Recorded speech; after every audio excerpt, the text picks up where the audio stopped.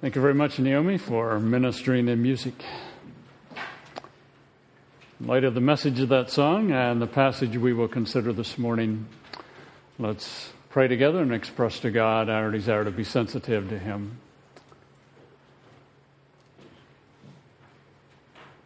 Father, we know that You're far beyond us in terms of holiness, power, knowledge, ability, love, grace, compassion. But yet we can address You as Father. So we interact with Your Word this morning. It's our desire to understand. Desire in Your Spirit to minister to us. And as You minister to us, we want to be sensitive. We want to be responsive as we live each day for Your glory. For it's in Christ's name I pray. Amen. There's a Bible character that I think most of us have heard or are familiar with, and his name is Job. We know that Job was not aware of what was happening, but there was a scene in heaven, in the heavenlies I should say, taking place, where Satan would have come to God and God would have said, and God initiated it, would have said to Satan, "Have you considered my servant Job?" And we know that Satan said, well, he responds to you just because of all the good that you give him and all you have done for him. And Satan said, let me have him for a little while and we'll see what happens. And then one day we know that Job lost his animals, his donkeys, his camels, and then he lost his 10 children. In light of Scripture, all in the same day. And in some respects, he lost his wife also, because his wife was influenced. Her wealth is also gone. Her children also died. And she said, why don't you curse God and die? Sometime later, we know that Satan again appeared before God. And God again initiated the process and said, have you considered my servant Job? And Satan basically said, well, God, he lost his possessions and family, but if you touch his physical well-being, he will curse you. And God said, okay, Satan, you may have the reign, but you may not take his life. And we know that Job got sores from the top of his head to the soles of his feet. And Scripture clearly says that Job did not sin. And I would pose a question. And I realize Romans 8, 28 through 39 was written after the events of Job's life. But how did God work that for good in Job's life? How did God work the loss of his children, the loss of his wealth, the loss of his physical health for good? Ponder that as we turn to Romans 8 and read together verses 28 through 39. Romans 8, I'll begin with verse 28. Romans 8 and verse 28. And we know that in all things God works for the good of those who have been called according to his purpose. For those God foreknew, he also predestined to be conformed to the likeness of his Son, that he might be the firstborn among many brothers. And those he predestined, he also called. Those he called, he also justified. And those he justified, he also glorified. What then shall we say in response to this? If God is for us, who can be against us? He who did not spare his own Son, but gave him up for us all, how will he not also, along with him, graciously give us all things? Who will bring any charge against those whom God has chosen? It is God who justifies. Who is he that condemns? Christ Jesus, who died, more than that, who was raised to life, is at the right hand of God, and is also interceding for us. Who shall separate us from the love of God? or from the love of Christ shall trouble or hardship or persecution or famine or nakedness or danger or sword. As it is written, for your sake we face death all day long. We are considered as sheep to be slaughtered. No, in all these things we are more than conquerors through him who loved us. For I'm convinced that neither death nor life, neither angels nor demons, neither the present nor the future, nor any powers, neither height nor depth, nor anything else in all creation will be able to separate us from the love of God that is in Christ Jesus, our Lord. We know that Romans was written to the saints in Rome, according to chapter 1 and verse 7. It's written to those who are displaying life, according to Romans 8, 1 through 27. There was a relationship with God. They were walking in the Spirit, but yet they had struggles along the way. It was written to believers who were facing ongoing hardships, because in Romans 5, Paul says, don't only rejoice in the hope of the glory of God, but also rejoice in your trials. And in chapter 8 and verse 18, he says, I consider that our present sufferings are not worth comparing with the glory that will be revealed in us. In the immediate context,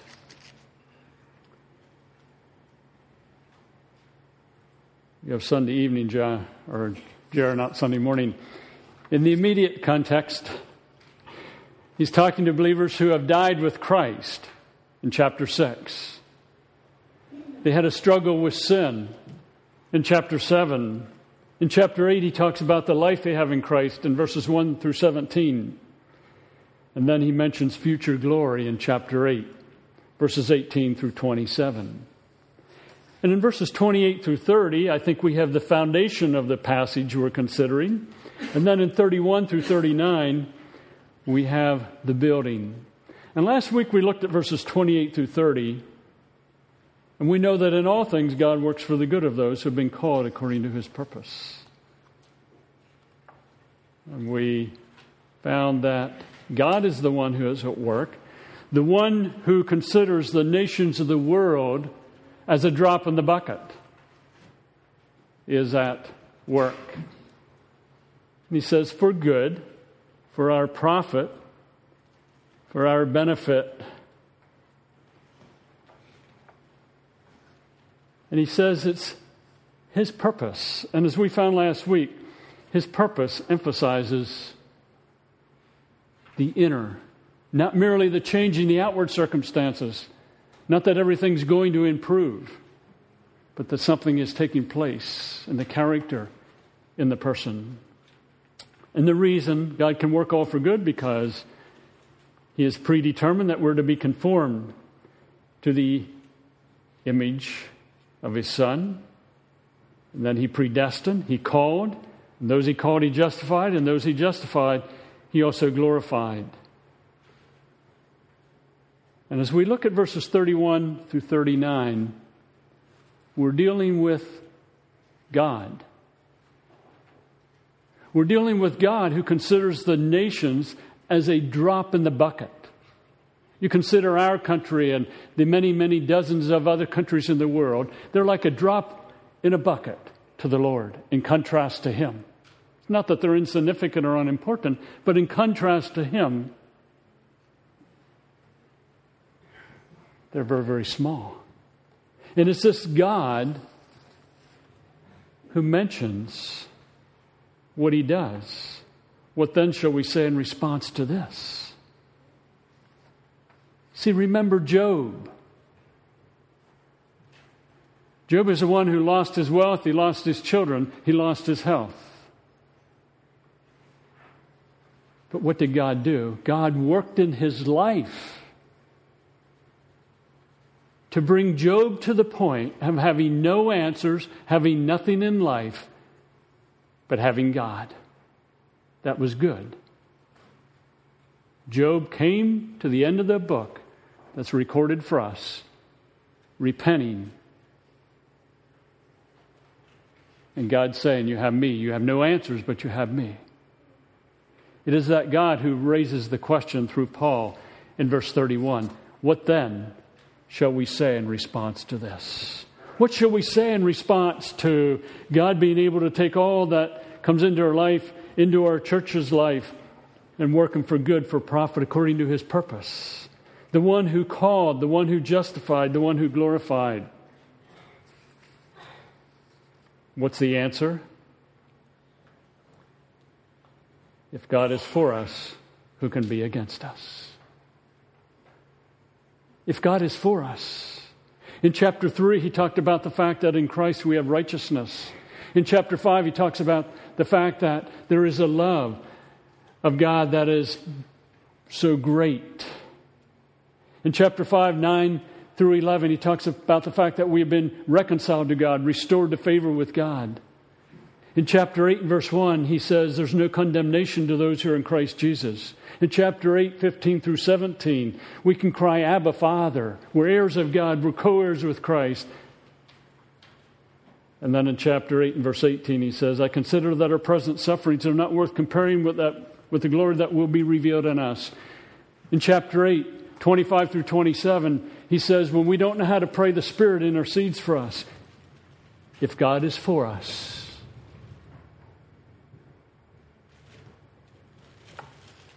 who can be against us? The enemy, Satan, was against Job, but what happened in Job's life? God was for him, and God brought Job to the point of saying, God, I have you, and you alone are sufficient.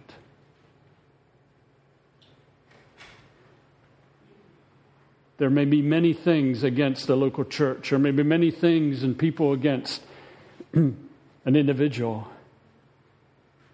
But God is able to take those items, as we discussed last week, and work them for good, for profit, according to His purpose. The church in Corinth had many problems, but God was working for His good in their local church. The 7 churches that are recorded in Revelation 2 and 3, 5 of them had some major issues, but God was working for His good, for His purpose in their lives. So think about difficulties that you may face in life.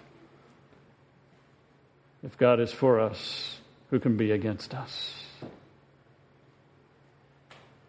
I know I've mentioned, and it should be obvious, that one of the gods that I had in my life years ago was a 1969 Chevelle. And when that was totaled by a driver who had no insurance, there was drugs in the car, he was an alcohol, and he had no driver's license. I had some issues with God. God worked that, what I called evil in my life, for good. He brought me to the point of giving my car up.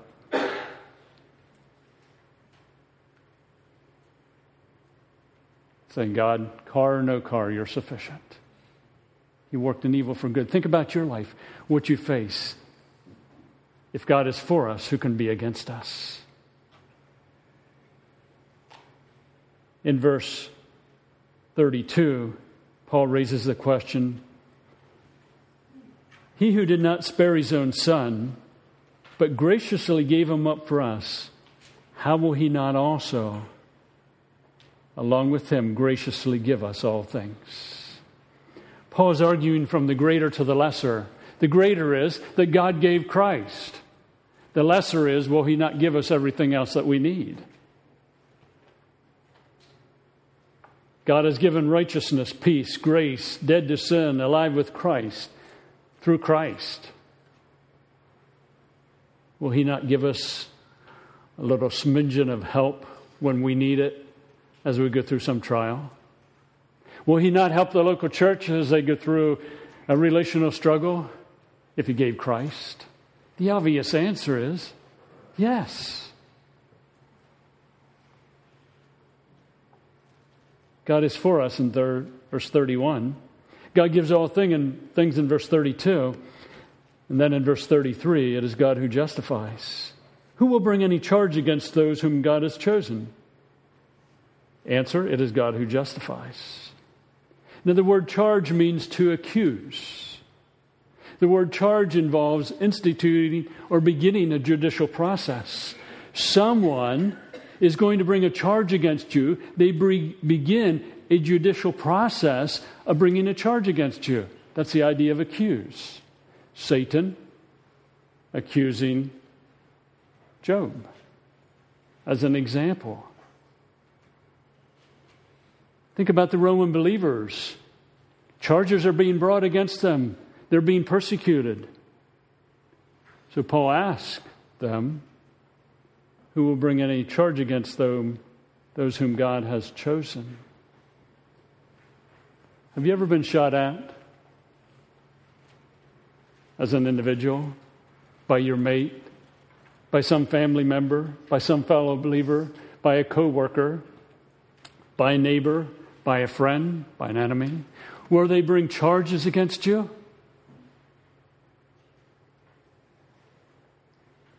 What shall we say? Who will bring a charge against us? Paul's answer is, it's God who justifies.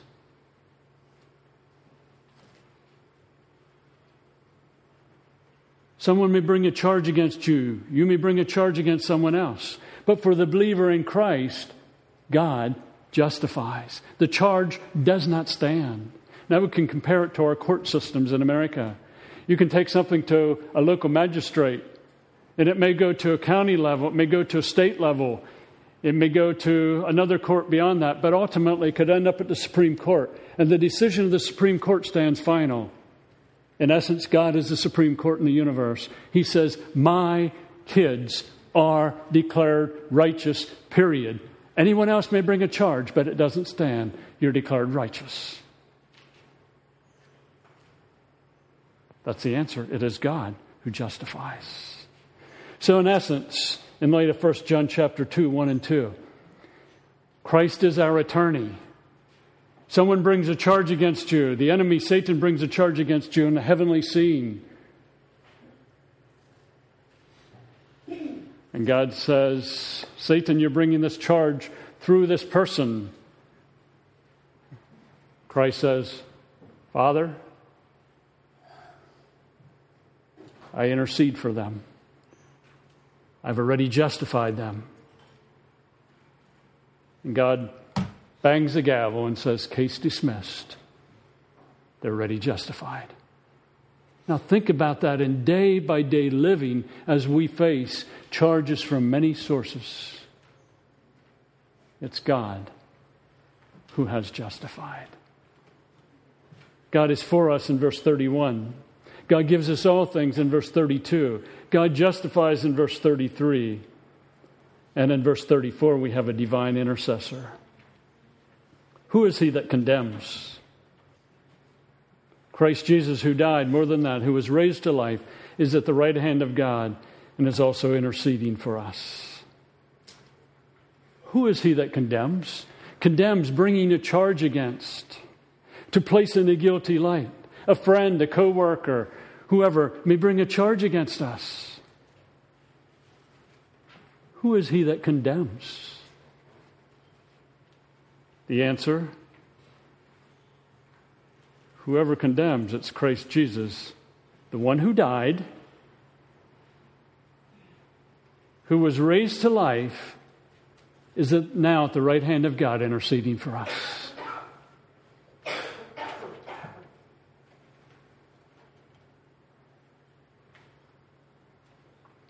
The Roman believers have had charges brought against them. At points in time in the Roman church, some of them may have died in the arena as wild animals attacked them and killed them. And Paul says, Christ is interceding for you. Think about your life. A friend, a co-worker, an enemy. Someone condemns you. Christ is making intercession for you at the right hand of the throne of God. He's interceding. And I want to emphasize that Christ interceding for us is in the context of those that condemn. Hebrews 4 talks about the fact that we have a great high priest. But here the context is one of condemnation.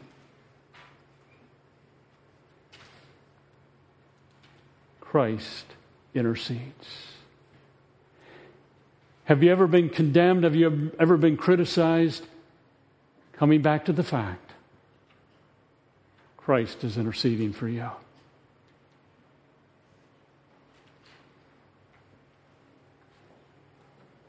In verse 31, we have God for us. In verse 32, we have God gives us all things. In verse 33, God justifies. In verse 34, we have a divine intercessor. And then in verses 35 through 39, we find that God loves His children. He raises a question, who shall separate us from the love of Christ? Who shall? What's the answer? Shall trouble, or hardship, or persecution, or famine, or nakedness, or danger, or sword? And then he quotes from Psalm 44:22. As it is written, for your sake we face death all day long. We're considered as sheep to be slaughtered. Now Psalm 44 and 22 is in the context of people just living in obedience to the Lord. They're living in obedience to the Lord. And as they live in obedience to the Lord, they're facing some hardship and difficulty. And it is in that context that the psalmist says, for your sake, Father, we're obeying you. We're living in sensitivity to you. And all day long, we're considered as sheep to be slaughtered. Question for you, Zach. Sheep, you take them to the slaughterhouse. Do they resist? Overall, I mean, are they aware of what's coming and so on? No. They're dumb. May I use that term? And I mean, in some respect, they don't resist. And I think that's where the psalmist is coming from. Sheep to be slaughtered. They're not thinking ahead. Oh, this is happening. We're going to be slaughtered. And we're going to resist. The Roman believers faced death, persecution, considered as sheep to be slaughtered. What is the answer Paul gives? Shall trouble or hardship or persecution or famine or nakedness or danger or sword separate us from the love of Christ? Just in living in obedience to God, you face death. You consider the sheep to be slaughtered. No, in all these things, we're more than conquerors through Him who loved us. Love, the love of Christ, moves from fear to confidence. Just recently reading in a book martyrs and persecution that is taking place in the church age today. About a parent who was going to be killed for their faith in one of the countries in Mideast. And as the person is going to be killed, they were told, while their child is sitting there, standing there watching, if you deny the faith,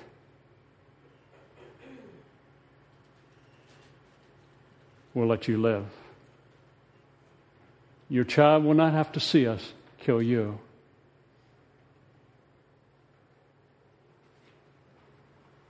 And the parent looked at the child, and the child said, don't deny Christ. Die for Him. I love you. And the parent was killed for their faith, having the love of the child reaffirmed. As we go through the difficulties of life and death and angels and demons and the present and the future and the powers, height and depth, or anything else in all creation, he says, nothing will be able to separate us from the love of God that is in Christ Jesus our Lord. That's freeing. That gives confidence. That deals with fear. In the trials that the Romans are facing, even death,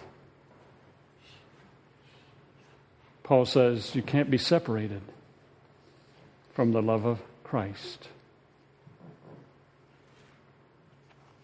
What can you do to make God love you more? Nothing. What can you do to make God love you less? Nothing.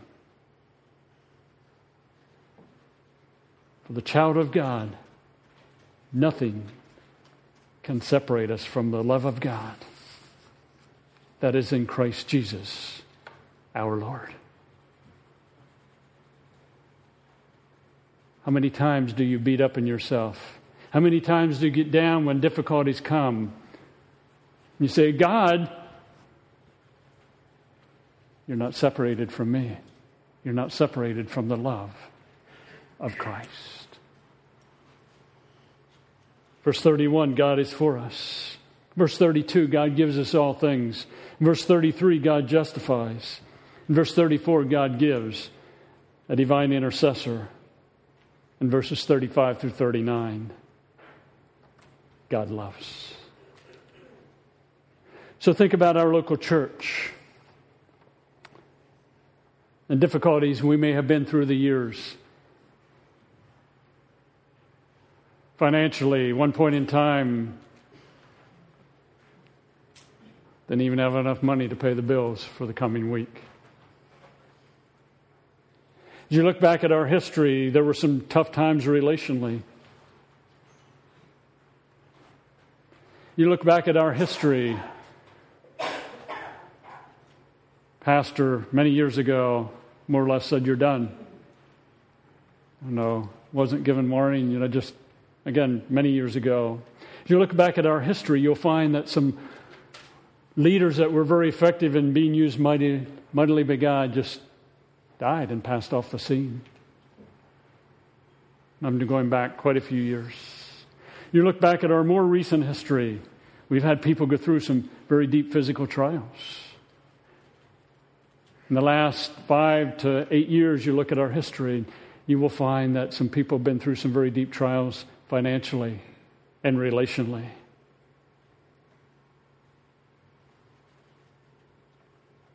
Some people have been through very deep physical trials. In all of that,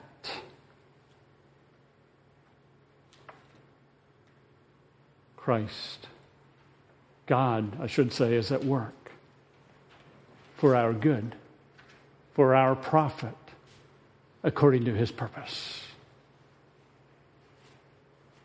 Think about your own life and trials and difficulties that you have been through. God says, I take them and I use them for good, for profit in your life, according to my purpose. I develop you to depend more and more deeply upon me.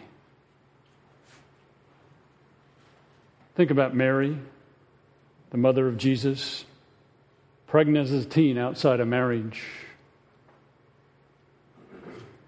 and probably rejected or faced a lot of opposition by the community. She had a baby in a stable, away from home. Real comforting for an expectant mother. And after that, she was on the run. Went to Egypt. And ultimately back into what is called the Promised Land. God worked that for good. And then her son died. God worked that for good in her life. For His glory. Peter was a fisherman. He was rebuked by Jesus. Apparently there was some pride in Peter's life. He denied knowing Christ. He was rebuked in a public setting, apparently by Paul. God worked that for good because Peter later wrote 1 and 2 Peter. And in 2 Peter he says, add to your faith goodness, and to goodness knowledge, and knowledge self-control, and so on. God worked in his life for good, for profit.